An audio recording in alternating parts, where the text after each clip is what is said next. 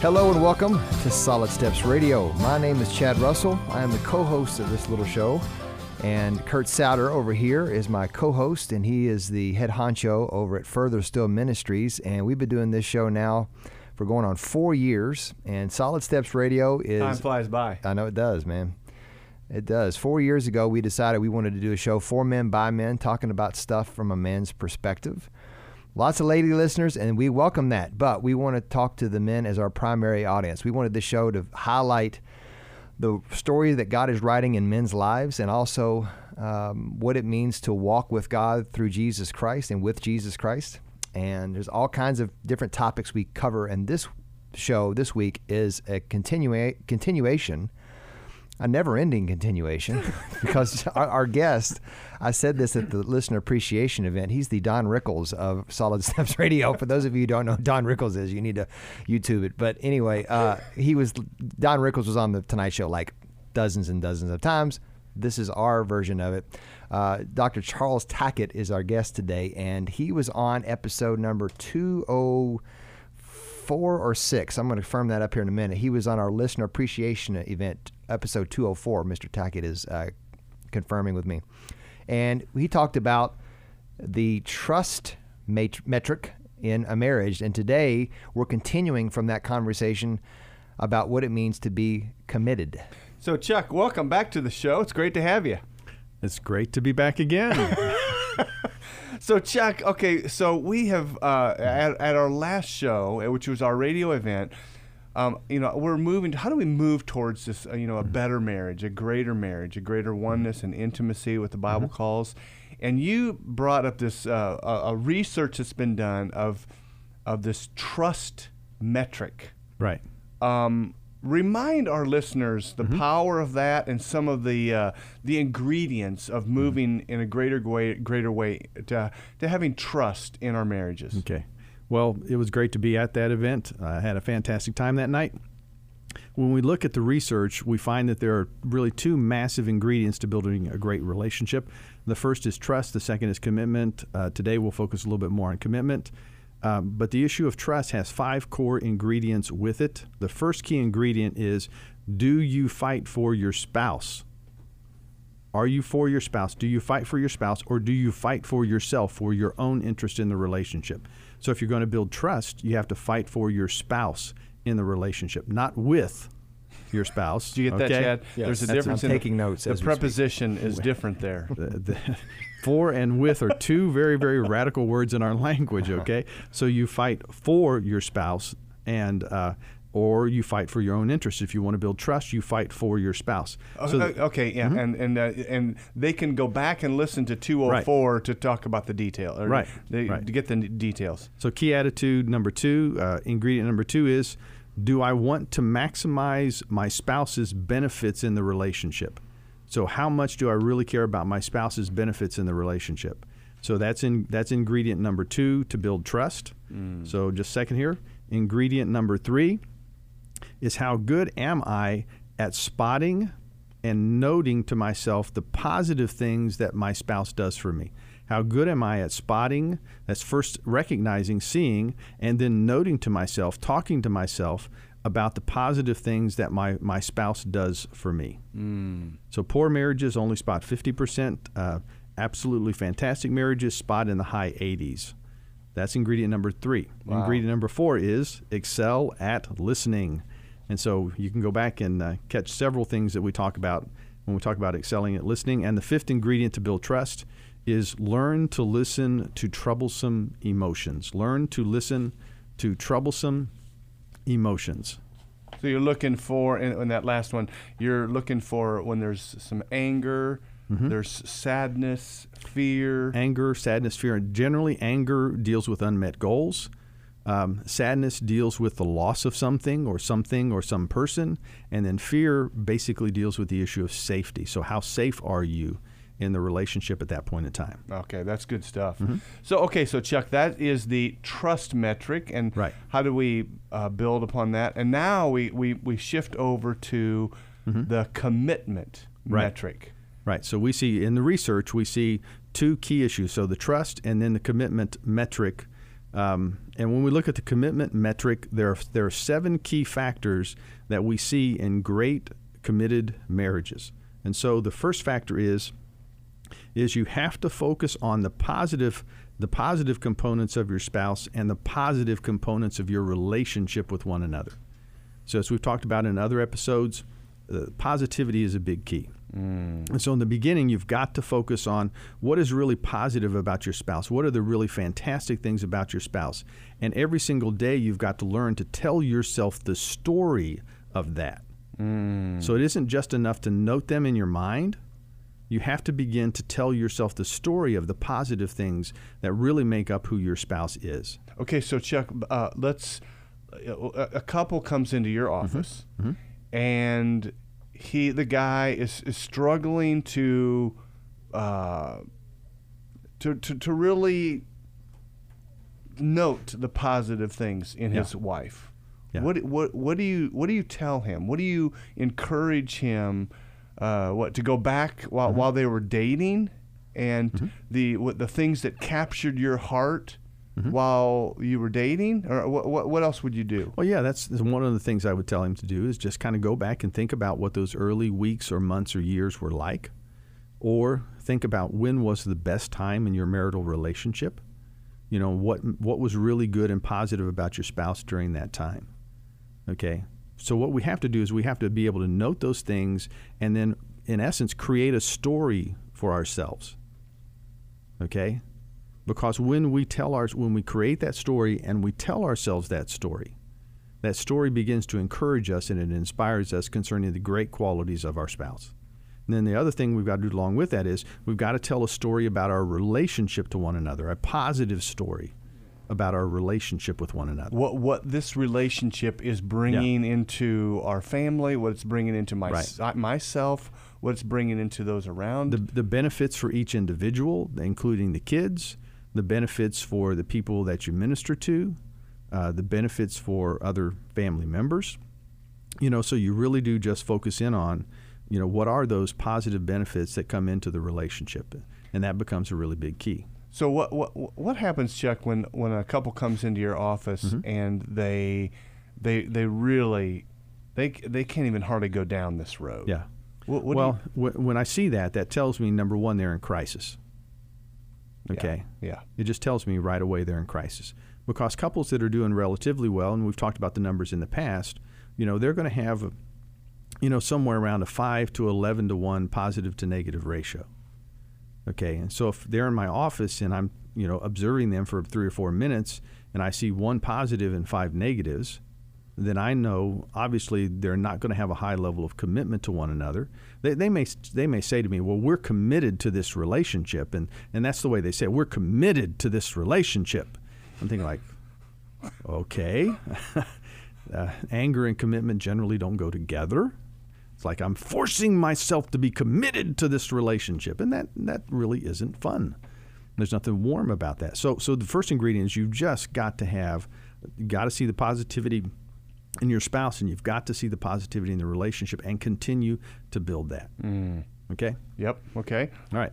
Let's talk about number 2. Okay. Ingredient number 2 is we have to learn, and I want you to understand when I say this key word, this is a secular researcher who is using this key word. And this secular researcher is not terribly knowledgeable of the scriptures. So I want you to catch this. In their minds, in the husband's mind, in the wife's mind, they have to learn to cherish their relationship and their spouse. So when you have a secular researcher telling you have to learn to cherish your spouse and cherish your relationship, and Scripture directly in Ephesians 5 declares that, I think we got something that's really important.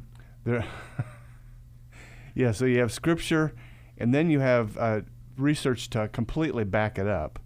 Right. Talk about this word with cherish, and and then kind of give a definition, and then we're going to need to take a break, and then we'll unpack that a little bit more. The key part of cherish is tenderness. That's the key component of cherish. That we have loving thoughts for the person, and that we will relate to our spouse in a tender way. And in the text of Scripture, It really is the husband nourishes and cherishes. That is, he's cherishing. He's tender with his wife. He's soft with his wife. There's warmth and there's tenderness in how he relates to his wife. And you have secular researchers saying this is what needs to occur. This will build a greater and greater commitment. This builds high levels of commitment. And when you have that, the marriage. You can walk through the middle of anything. Chuck, we're going to continue to unpack these 7 ingredients of what it means to be committed and have commitment in the relationship, but we need to take a break right now. So we'll take a break, come back in the next 3 segments and unpack 7 of these in the commitment metric that helps build better commitment in your marriage. Can't wait to hear the rest. I need them. So we're going to take a break. We'll be back shortly on Solid Steps Radio.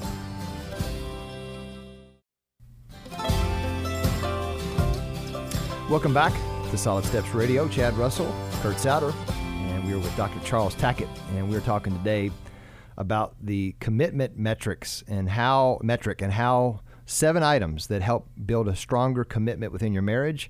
And you missed the commercial break because we were talking, have some great conversation. Go to Facebook page. You can see our live video, and you can hear in between the commercials our continuing conversation of what we're going on about commitment.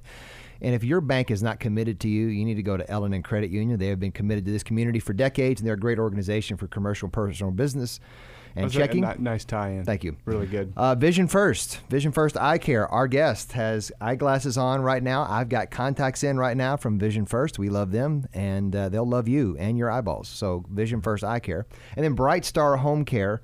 Bright Star helps take care of folks in their most important time of need of life. If they need 24-hour care or just 1 day a week, Bright Star Home Care can help you with your aging loved ones. Okay, Chuck. Okay, so the 7 key ingredients for commitment in the marriage. Remind us real quickly. And number 1 is what? Number 1 is note to yourself the positive things about your spouse and the positive things about your relationship, and in that create a positive marital story. So that's the first one. And the second one is cherish the relationship and cherish your spouse.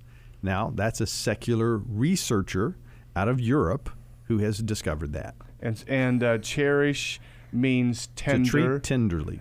Tenderness, tenderness, soft. It's hard for growing up going to man school. It's hard for us to realize that there is power in tenderness. Because we just want to dominate, right?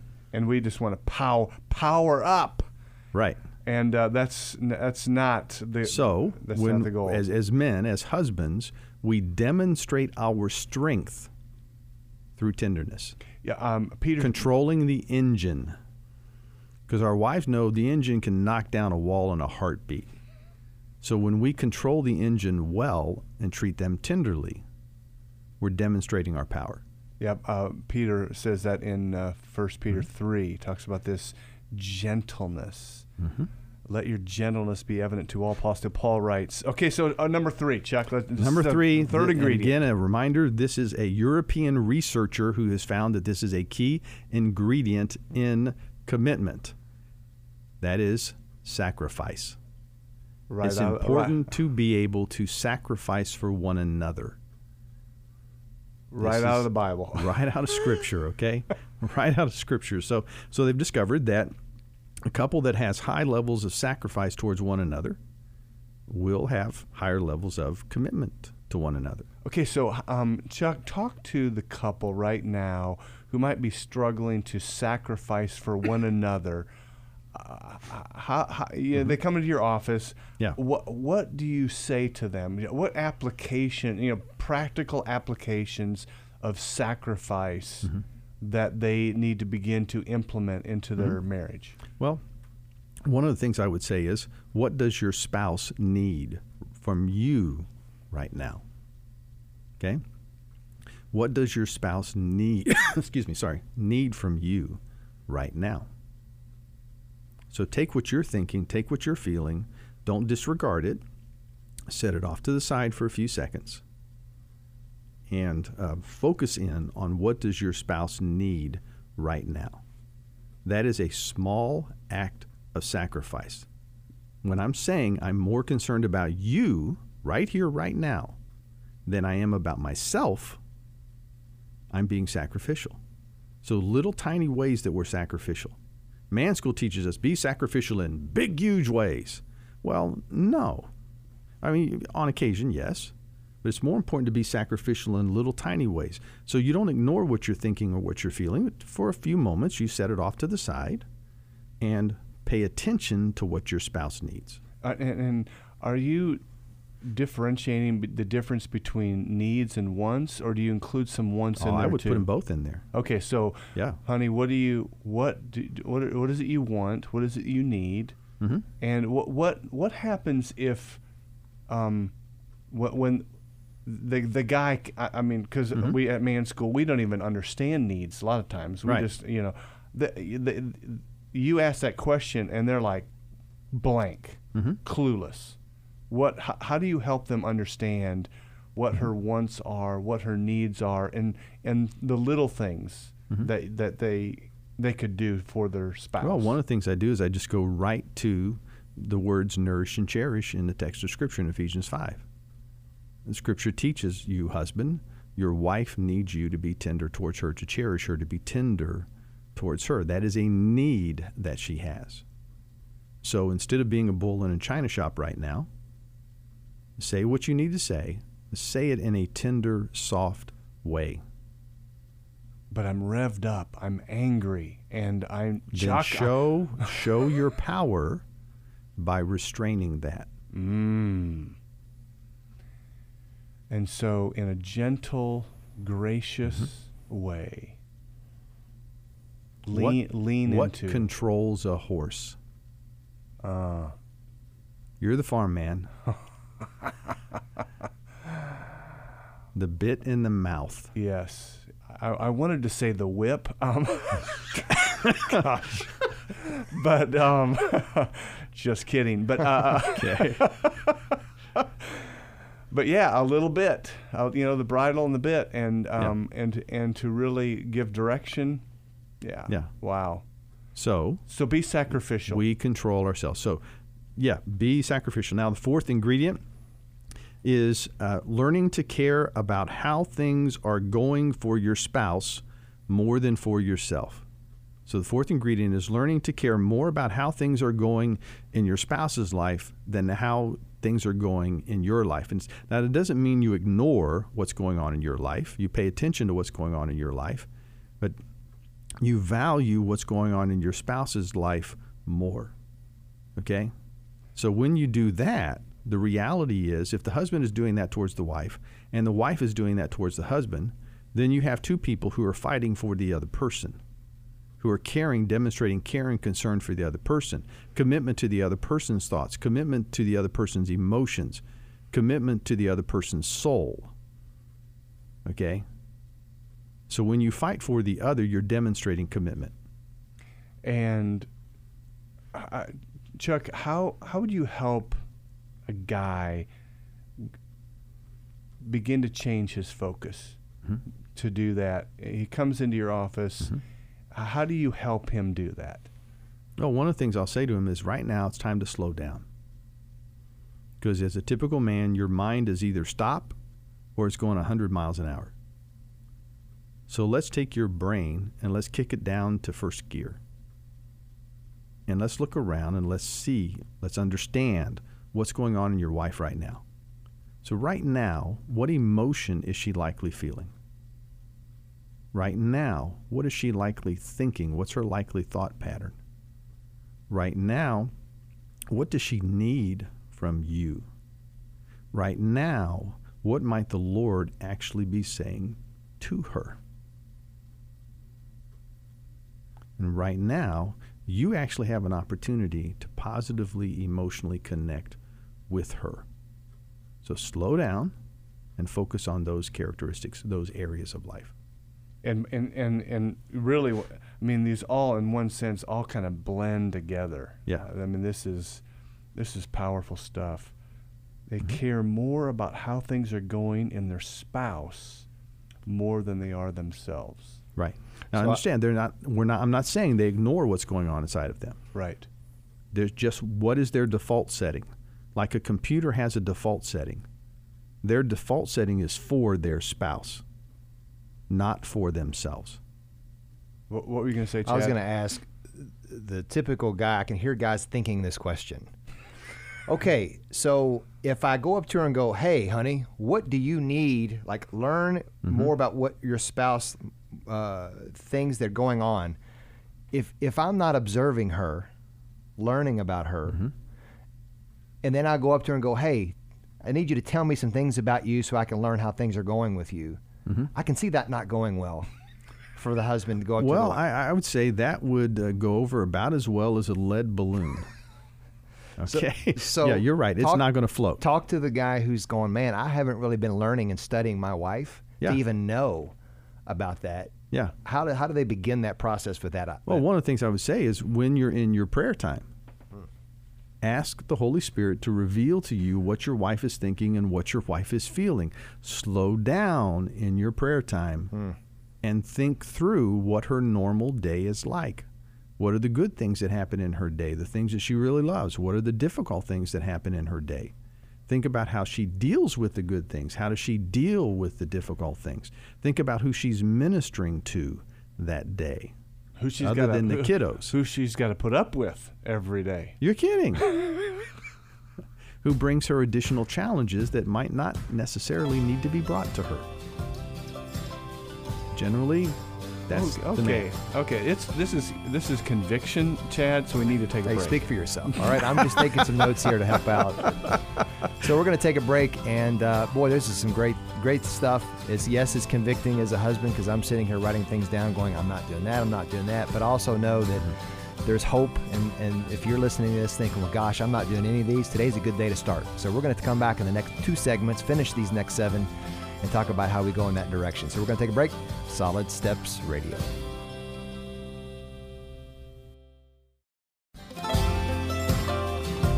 Welcome back to our 3rd segment of Solid Steps Radio. If you missed the first 2, you missed a lot. We're with Dr. Charles Tackett talking about the 7 key ingredients to a commitment, strong marriage. And we want to thank for the commitment of Dan Hart Financial. If you want to find out about your retirement, what that looks like, Dan Hart can give you a free analysis of what that looks like to retire. Whether you're a year or 20 years away, Dan Hart can do that. Frank Enterprises, if you have a septic tank that's not doing what it's supposed to be doing and it's not committed to your needs, you need to call Frank Enterprises. They can take care of your septic issues and water waste management. And also, we want to thank SouthernSmokeCatering.com. SouthernSmokeCatering.com. Chris Hadley is watching right now on Facebook, and he's got the best brisket in town. Amen. So SouthernSmokeCatering.com. Thank them, our sponsors. Put some South in your mouth. In your mouth. Okay, Chuck Tackett. We've been talking about this. These 7 ingredients to a greater commitment, a greater, healthier marriage. But you brought up Romans chapter 12 in the break. Right. Talk about that just a little bit. Okay. How God is calling us to be living sacrifices, and what does that mean? Right. Well, in the break, Chad was noting that every single day we need to pick up our cross, pick up the cross, and in essence, attitudinally go to the cross. And I just noted to Chad that I think it's much more important to remember the first couple of verses of Romans 12, and that is we're to be living sacrifices. And so we come alive when we have a sense of what the abiding presence of Christ within us is communicating with us. We come alive when we pay attention to what is the Holy Spirit saying to us. So if we have the attitude of, okay, towards my wife, I need to be a dead sacrifice. Well, there's no life in an actual dead sacrifice. Funny thing about a dead sacrifice, it's dead. There's no life in it. Yeah, I think it's so. Romans 12 says it's be a living sacrifice.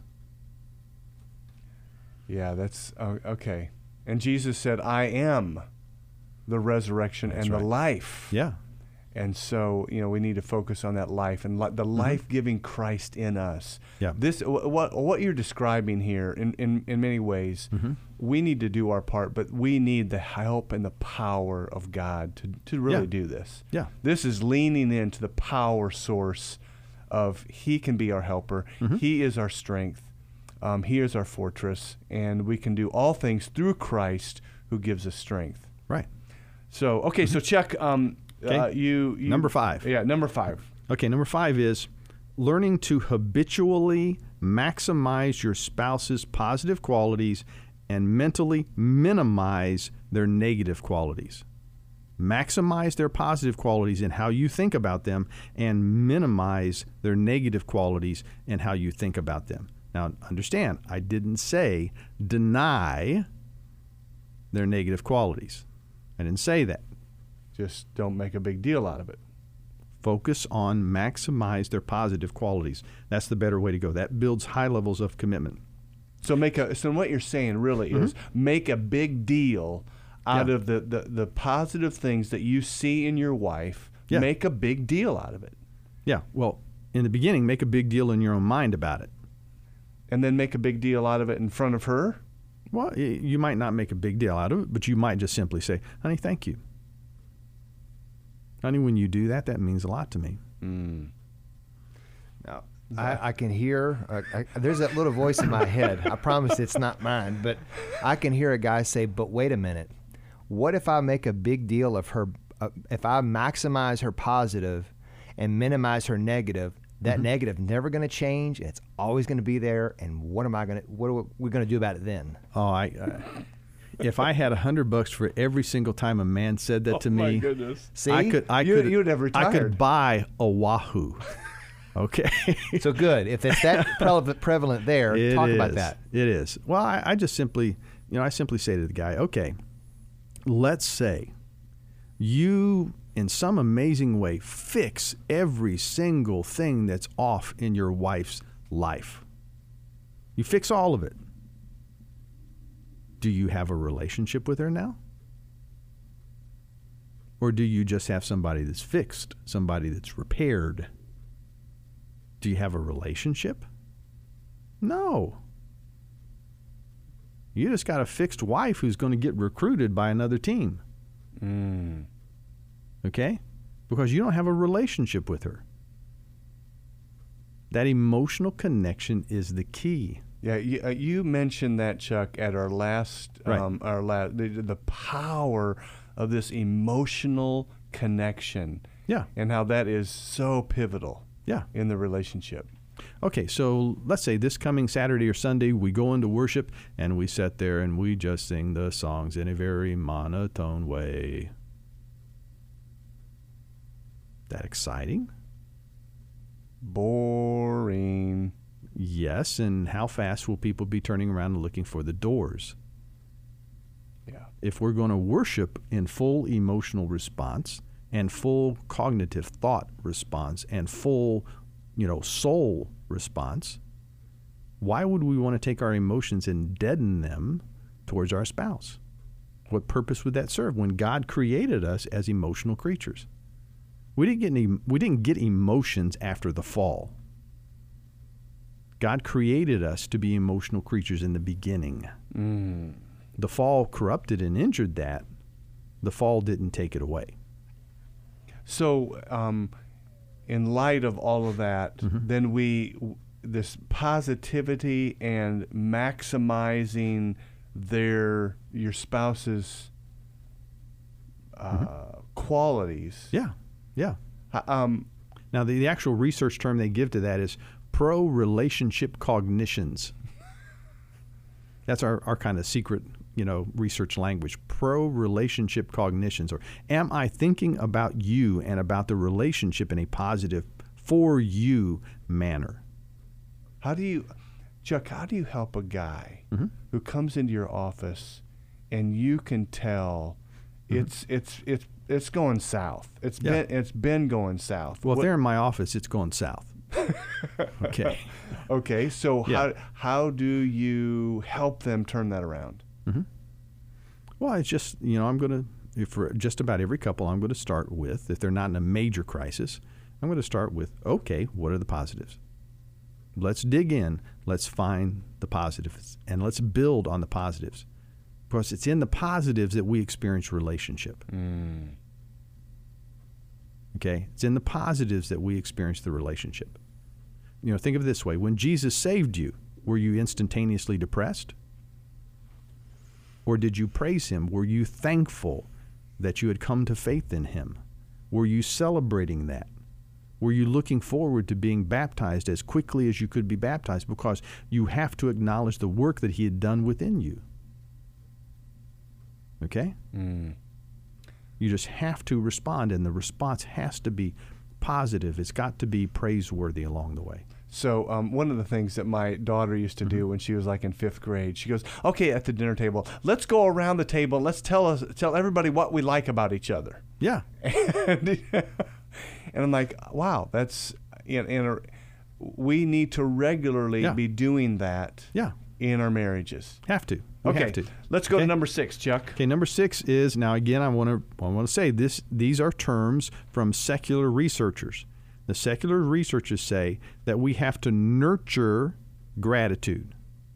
We have to nurture gratitude for what is in the relationship rather than build resentment. So we have to nurture gratitude for what we have in our relationship with one another rather than nurture resentment for what's not in the relationship. So in one sense, it's gratefulness in our hearts. It's gratefulness to God. Well, that we have to nurture it. We have to think in ways where we nurture, where we cultivate, where we grow, where we, to use the biblical term, nourish gratitude, feed gratitude, grow gratitude. Okay, and these are what secular researchers are saying. Chuck, how do you help a person who is not full of gratitude? How do you help them? Yeah, well, sometimes I'll just look at them and say, okay, in the last year, how have you been blessed? How have you been blessed? Has anybody said anything to you that's been positive, encouraging, nourishing? You have anybody on this planet who actually believes in you as a person? Do you have anybody on this planet who's actually for you as a person? If so, then you've been blessed. That's someone to feel grateful for. And what occasions has your wife or your spouse actually been for you? Then allow yourself to feel grateful for that. So we have the secular researchers say if you want to build high levels of commitment, then nurture gratitude. View gratitude as a little plant that you have to protect and you have to grow so that the gratitude can flourish in your relationship. Yeah, and I can see where if there's lots of gratitude, generous portions of gratitude. Yeah. That it's not only being nurtured, but resentment dwindles, and and generosity of gratitude continues to grow. Yeah. And wow, the health of the relationship. So let me put two words together that we typically don't put together. Okay. We need to be greedy for gratitude. Greedy for gratitude. Yeah. Okay, well, Chuck, that was number 6. We need to take a break, and we're going to grab number 7 next segment, and we'll wrap it up. We're going to take a break. We'll be back shortly on Solid Steps Radio.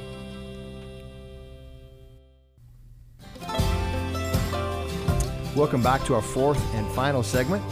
If you want to hear the in-between on the commercials, which we have some great conversation, and we're going to have a little bit of bonus material, go to our Facebook page, like our Facebook page, Solid Steps Radio, and we do a Facebook Live all of our shows. There's more content there than what you're hearing on the radio.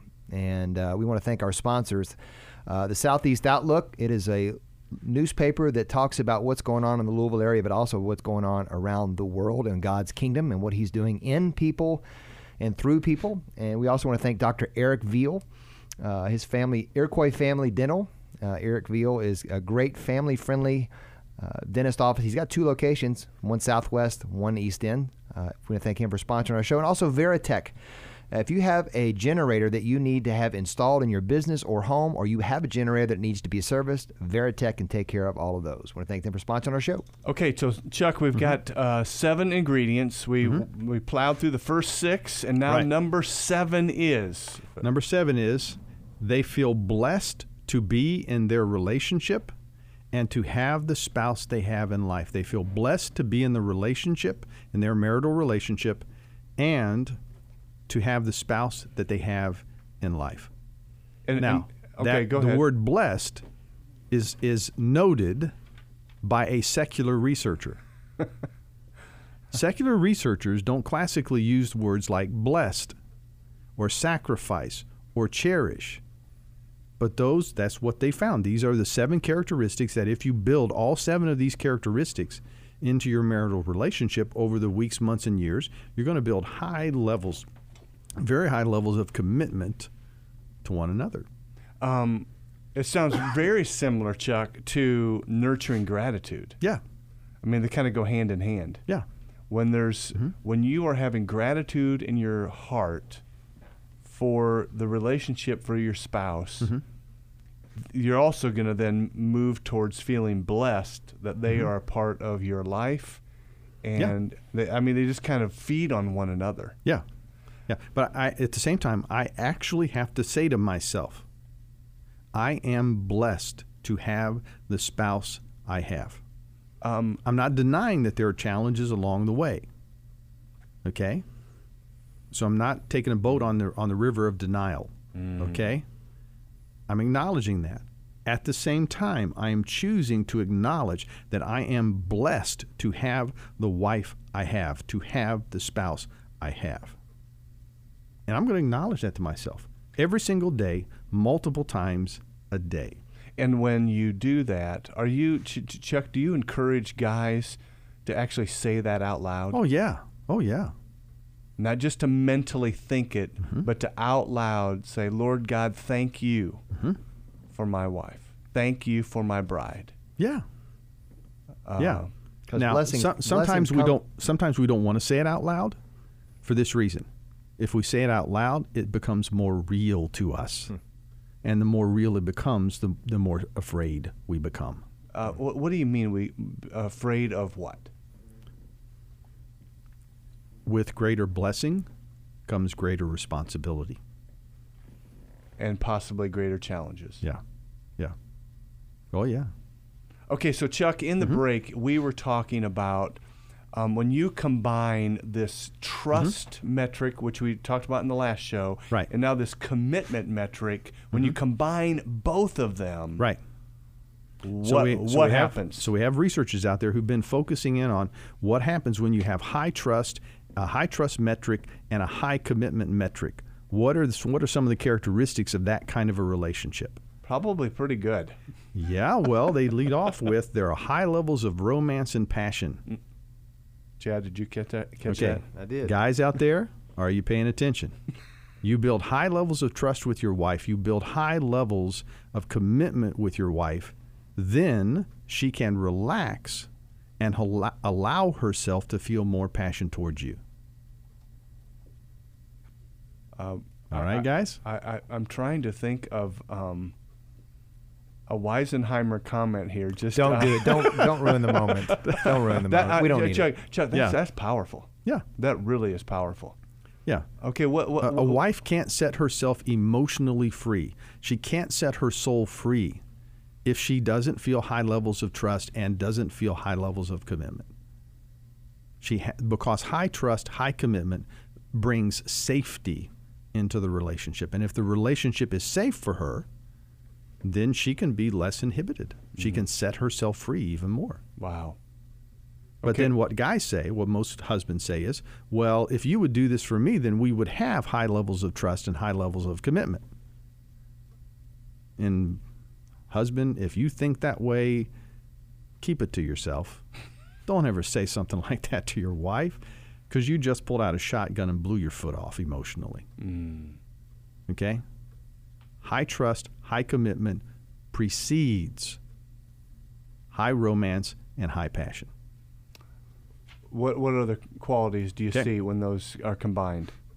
Well, when we combine them together, one of the key qualities, in this is the couples just don't have good sex. They make love to one another.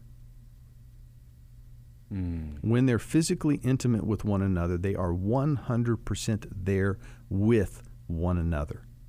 They're not distracted. They're not just having sex. They're fulfilling love towards one another. They're experiencing love for one another while they're being physically intimate with one another. There's an intimacy going on Mm-hmm. that is not just a mechanical physical exercise. Yeah, it's not just an athletic event. It's a soul-to-soul connection when you're being physically intimate with one another. Wow. Okay? And so we see you put together high levels of trust and high levels of commitment, you have that characteristic. The next one is, typically spouses will say to themselves that there's no one in this world for me except you. So it's really saying every single day, I choose you again. Every single day. I don't want anybody else. I choose you again today.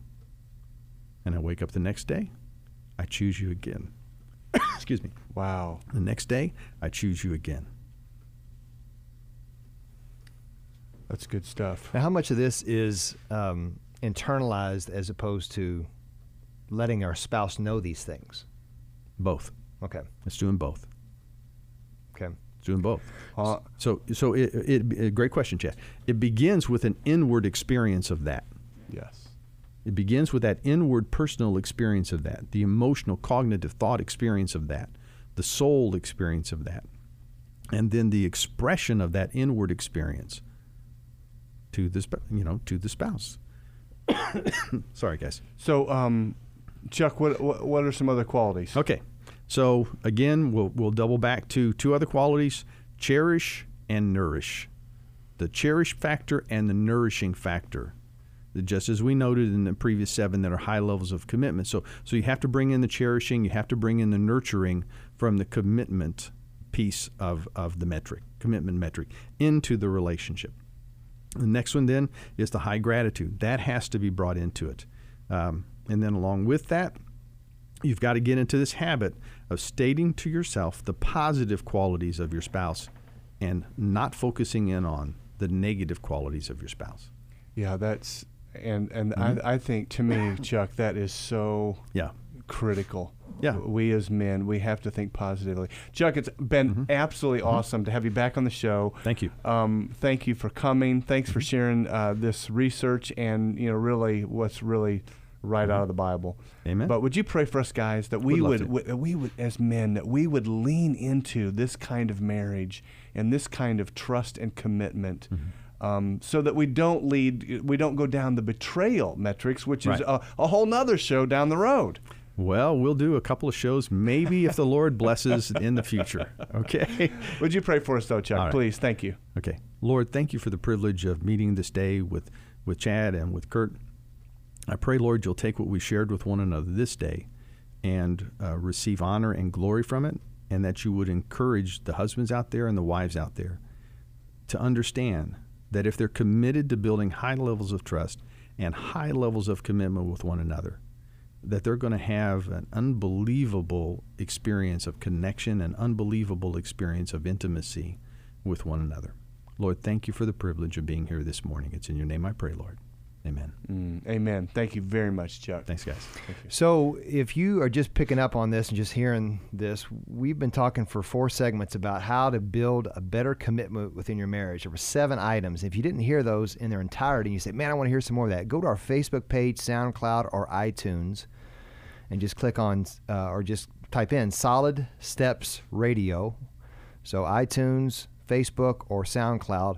Or you can also go to furtherstonministries.org. That's furtherstonministries.org. Click on the mic, and you can be connected to all of our podcasts. And we also, again, we're going to stick around for a few more minutes, talking a few more of these items here that talks about what a high trust, high commitment relationship looks like. And we're going to have some of that on our bonus segment. You're not going to hear it on the podcast, but you will see it on the Facebook Live video. So check into that, and we'd love for you to pass this along to someone else. The only way people hear this usually is just word of mouth. So if you would pass this along on your Facebook page or send this podcast to someone, that'd be very helpful. Thank you for listening to Solid Steps Radio. With every step I take, I am standing on the rock that is Jesus.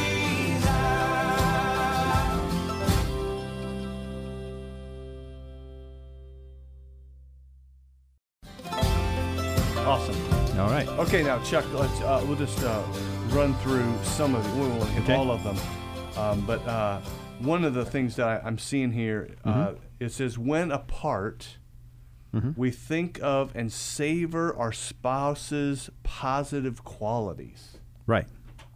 Yeah. So that means, okay, when I'm out and about, and I'm not in Kim's presence, I'm going to focus in on reminding myself of the really good things that make up who she is as a person. That I'm carrying her in my mind, that I'm carrying her in my heart, that I'm carrying her in my soul when I am not with her. That's good. Okay? Yep. Now, for me, guys, I don't mind traveling on occasion, but the time I hate traveling is when I'm alone in the hotel room by myself. I hate that because Kim's not there. And that's when the travel part hits me, and I just don't like that. So the way I deal with that is I'll give her a call and we'll talk, but also I'll spend time just thinking about her and enjoying what we have with one another. Okay, so let me focus in on a couple of other ones that we have here, Kurt. Yes, go ahead. Focus on the we, not the me. Okay, we just see that in high trust, high committed relationships. We're just the default setting in our computer brain is, okay, I care about us. I'm going to focus on we. I'm going to focus on us. I'm not really going to focus on me. The next one that I love a lot is both invest 100% in the relationship. Both make the commitment to give 100% to the relationship. I'm not going to give 50%. I'm not going to give 90%. I'm sold out. I am committed to this relationship. When Kim and I moved to Louisville in late 1990, I joined a group practice in January of 91, and they gave me kind of an office warming gifts, a series of office warming gifts. And the one that I remember is one of my colleagues gave me a gift, and it was a little pendant, and on that pendant it said, "Kentucky or bust." I love that. I still think about that. Because that was my attitude. I'm going to build a practice here, or I'm going to go up in flames. It's going to be one or the other. Okay? Or in the old days, when the sailors left the port and they got to the new land, most of the time, or many of the times, the captain burned the ships. You're 100% committed to where you are right now. Otherwise, you're not going to make it. Yeah, that's good. Got to have a high level of commitment. Got to say that to yourselves, okay? The next is emotionally, cognitively, physically, relationally, spiritually. We're working to be one together. We're working to understand all of those elements about who we are. We're working to be one together. The next is learning to set a high fence around your relationship. Excuse me, that is, the high fence around your relationship is, I'm not going to let other people intrude into our marriage. I'm not going to let that happen. Okay? So one of the rules I've had for a number of years is I don't ever go out to lunch with a woman. Never do that. I don't go out to supper with anybody. I'll go home and have supper, okay? If I had to do something business, it's going to be a lunch, something like that. But so I don't let a woman have any kind of contact with me. I don't. Not because I'm against women. I'm not. You just have one. I have one. And that's enough. Okay? So why would I want to lower the fence and let another woman have any real attention in my life? It serves no purpose for me to do that. So you have to build mentally, emotionally, you have to build a high fence around yourself and around your relationship with one another. You don't let other people begin to come into the relationship. Then the next one is we do not denigrate, we denigrate other potential relationships. So let's say somebody's out there, guys, some woman is out there, and she's tempting you to have a relationship with her. From the get-go, you have to denigrate that. You have to insult the possibility of that relationship. I'm not saying you are obnoxious to the woman who wants to be intimate with you and who's not your wife, but you denigrate what would happen there. You speak to yourself about the reality of what would happen there. You speak to yourself about the reality of what you would be destroying. You speak to yourself about the reality of how, in essence, you would be hurting that woman. Even if she appears to want to have a relationship with you, you are, in fact, hurting that woman. Okay? You're not protecting her. You're hurting her. It reminds me of Steve Farrar talks about it in his book Finishing Strong, and he says he was counseling a woman, and on the way home, this is the third counseling session, he was thinking in his mind, if I was single, I would probably ask that woman out. And that's when it clicked.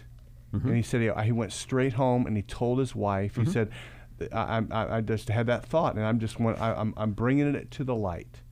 And he said, I made a practice from then on out. I will only meet with a woman one time to counsel with her, and then after that, I'm going to refer her on. Yeah. And it's just being really, really cautious and very aware of. What's learning to respect women? Yes. What else you got, Chuck? Okay. So another one would be, we focus on being loyal to one another, and we consciously think about how can we go about being loyal to one another. Okay? So what do we need to demonstrate to one another that we need to be loyal to one another? So we really, in a big way, focus in on loyalty.